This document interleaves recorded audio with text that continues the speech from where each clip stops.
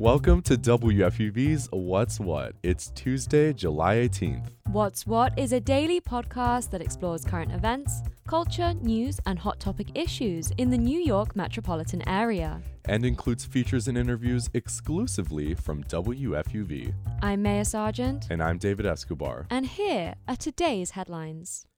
The Food and Drug Administration has approved a new option to protect children up to 24 months old against respiratory syncytial virus, also known as RSV. The CDC describes RSV as a common respiratory virus that causes cold-like symptoms. However, in some instances, the virus can cause pneumonia. It's also the leading cause of hospitalization for babies under 12 months old in the U.S. RSV has seen an alarming rise in cases since COVID-19 restrictions eased in 2021. The new preventative measure will administer a single injection of Beyfortus. It's a passive antibody that will become active to protect the infant if infected with RSV. Doctors are encouraging parents to have their kids inoculated before RSV season begins in the fall. Third Avenue will start looking a little different for commuters. 37 blocks in Manhattan are being redesigned. There'll be changes along 3rd Avenue between 59th and 96th Street. Some of the new updates include 2 new bus lanes and a parking-protected bike lane. The Department of Transportation announced the work will begin next week. Every week on Tuesday, we give you the latest sports news with our friends from WFUV Sports. Today, we're joined by WFUV Sports Manager Julia Moss. Hey, Julia. Hey, guys. So let's get right into it. My favorite tournament is starting this week. Can you walk us through the Women's World Cup, Julia? The tournament starts in just 2 days. New Zealand and Norway will kick things off on Thursday at 3 a.m. Eastern Time. The United States remain favorites to take the title once again. They're ranked number 1, but teams like England and France will absolutely make things difficult for the American players. The United States will play their first match against Vietnam on Friday at 9 p.m. And as your favorite tournament starts, my favorite event finished on Sunday. But the men's final at Wimbledon did not disappoint, right, Julia? It was a past versus future at the Wimbledon men's finals as current number 1 Carlos Alcaraz faced all-time legend and second-ranked Novak Djokovic. This match was everything fans expected and more, going 5 sets with the last one crowning Alcaraz by a narrow 6-4 margin, winning the Wimbledon men's singles tournament. This is Alcaraz's first Wimbledon title as he knocked off 4-time defending champion Novak Djokovic. After the match, Djokovic had this to say about his opponent. So I haven't played a player like him ever, to be honest. Roger and Rafa have their own, obviously, strengths and weaknesses, but Carlos is a very complete player, amazing adapting capabilities that I think are a key for longevity and for a successful career on all surfaces. I don't think Djokovic is ready to pass the torch just yet, but it's clear that we've got a fun rivalry on our hands for years to come. All right, we've been talking a lot about international sports, perhaps in an effort to forget what's going on back home with the Mets. I know they're at a crossroads right now with the trade deadline coming up, so what's your take on all this, Julia?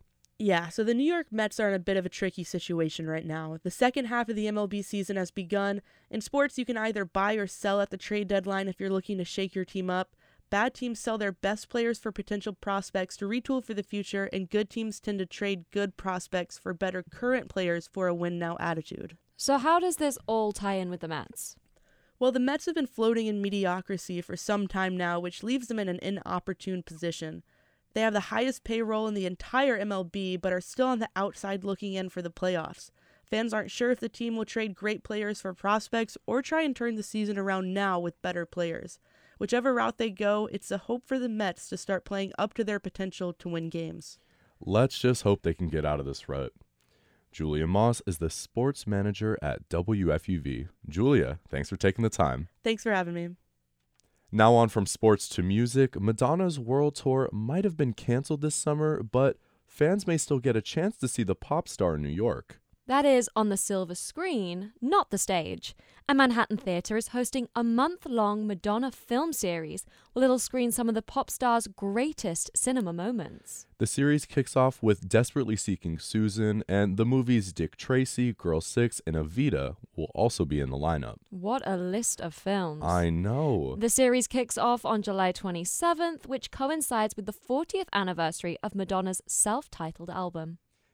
If you've ever been the victim of lost or damaged luggage at JFK Airport, you're definitely not alone. In fact, a new report from Forbes found that JFK has the highest rate of lost and damaged luggage claims out of any airport in the country. The data, which was collected from TSA complaints at dozens of airports, also ranks Newark's Liberty Airport 8th on its list. Not a great look for this part of the country. And on this day in 1978, English rock band Def Leppard performed the first time as a group in England. The band made their live debut in front of only 150 students at Westfield School in Sheffield. The band would go on to create hits like Hysteria and Pour Some Sugar on Me.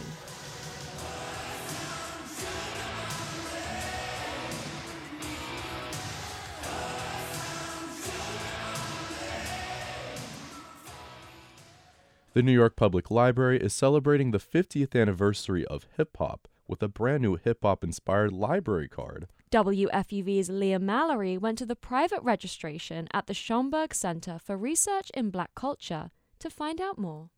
New York City is the birthplace of hip-hop. This year celebrates 50 years since its discovery. And to commemorate the occasion, the New York Public Library is issuing a special edition library card. Joy Bivens is the director of the Schomburg Center for Research in Black Culture, one of New York Public Library's research libraries. Bivens explains the design of the new card is based on the vibrant graffiti mural from the hip-hop film Wild Style. The original cassette from the film can actually be found in the archives at the Schomburg Center. Bivens says that the 1983 film marks the beginnings of hip-hop culture. We chose the mural specifically because we have it here, but also because the mural encapsulates one of the pillars of the genre, right, which is tagging, graffiti, and really bringing, again, to the forefront that hip-hop crosses disciplines, if you will, right? So we know mostly about emceeing and rapping, and we don't talk as much anymore about breaking or the b-boy, and so we wanted to make sure that people were reminded of the beginnings of the genre and really what it represented. The original cassette is one of millions of items at the Schomburg Center that celebrates the history and culture of people of African descent, particularly hip-hop. Also in their possession are the archives of local visual artist and hip-hop trailblazer Fab Five Freddy. He appears in the Wild Style film and was among the first to obtain the special edition library card. The director, writer, and producer of Wild Style, Charlie Ahern, was also one of the first people to claim a special edition card. They wanted to show that they wanted to have support this year for Hip Hop 50, and it happens that Wild Style represents hip hop to some people. And also, there's nothing bad about the film. So I'm all for people that like hip-hop to get their library card. The hip-hop special edition library cards are now available for pickup from any New York Public Library location near you. Residents can look forward to more events this summer celebrating 50 years of hip-hop, hosted by the Queens Public Library. From August 3rd to August 5th, people can participate in workshops, listen to panel discussions, interact with hip-hop artists and scholars while learning about the history of the genre. I'm Leah Mallory, WFUV News. That was WFUV's Leah Mallory reporting on the new hip-hop-inspired New York Public Library card. And that's our show for today. But check back with us tomorrow around 3 o'clock for more news, music, culture, and sports. And as always, you can find all our past episodes at WFUVnews.org or wherever you get your podcasts. I'm David Escobar. And I'm Maya Sargent. And that's What's What.